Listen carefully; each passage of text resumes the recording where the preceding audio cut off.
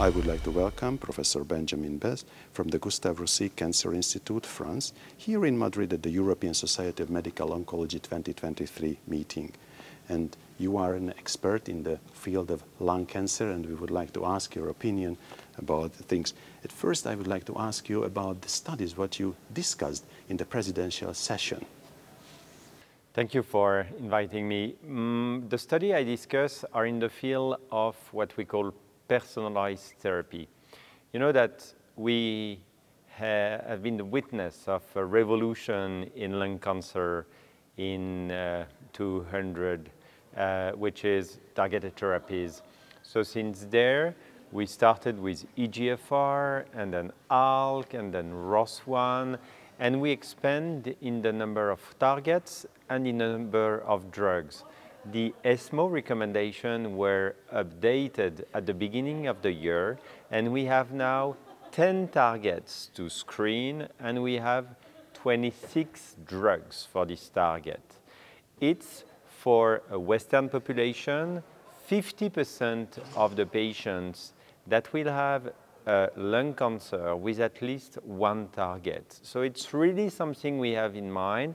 When we see a patient with a metastatic non-small cell lung cancer, it's mandatory to screen all these targets.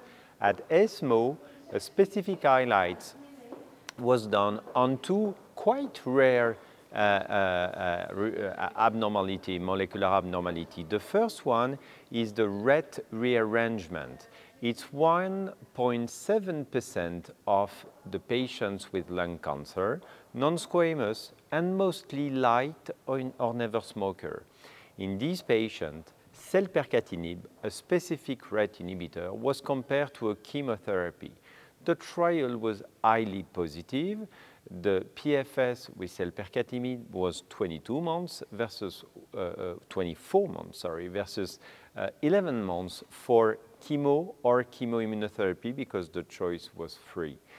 It's a lot, and one can wonder if this type of trial is really needed because we knew the drug was so active and much more active than chemotherapy, but some regulators like EMEA and some payers in the country ask for this randomized data so that now selpercatinib will be probably available in most of the country and refunded. The second rare alteration I have covered is EGFR, and within EGFR, the common mutation are exon 19 and exon 21. But there is one alteration on exon 20 that is very hard to treat EGFR mutation. The classical TKIs, such as osimertinib, doesn't work so well there. So companies have developed specific drug for this alteration, and one of the drugs is amivantamab, which is a bispecific antibody against EGFR and MET.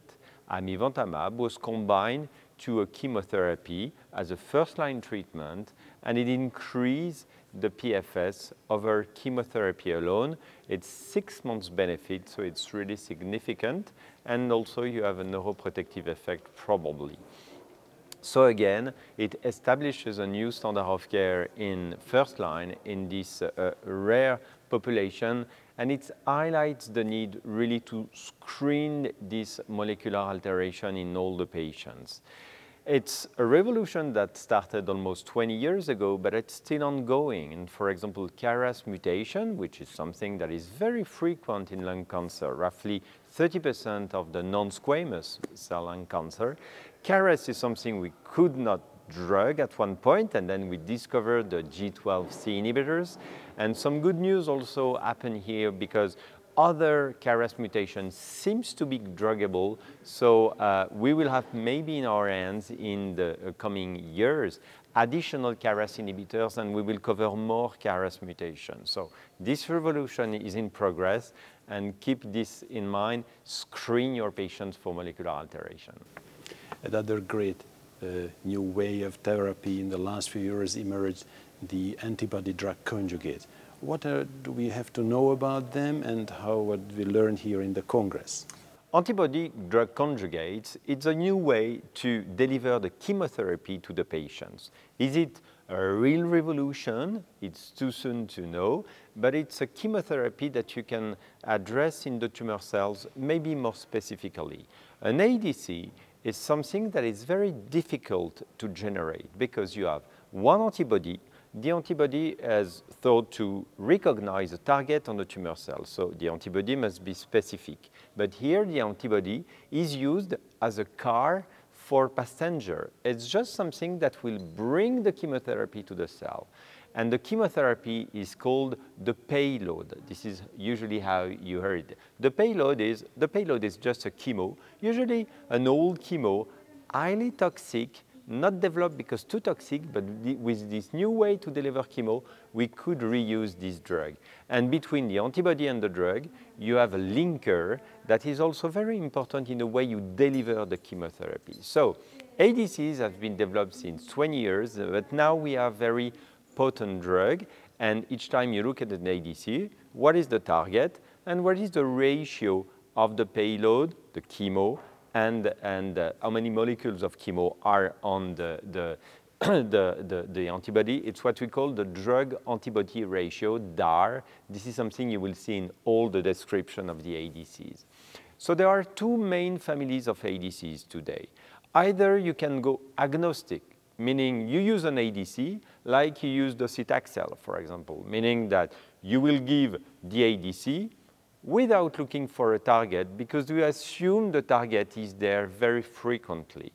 This is the case of the TROP2 ADC, something we hear a lot, and we have seen the results of the datopotamab deruxtecan, which is a TROP2 ADC.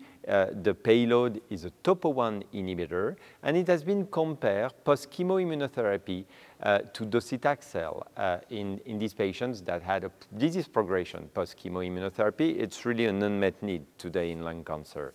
And what has been shown is that overall the trial is positive for progression-free survival, but the hazard ratio is 0.75, and the curves are not that convincing.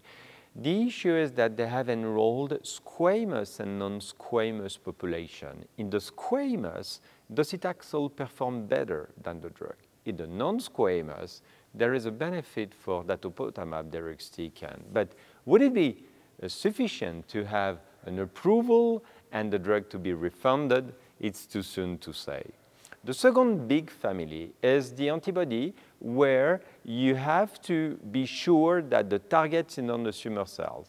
Target can be c-Met or CEACAM5.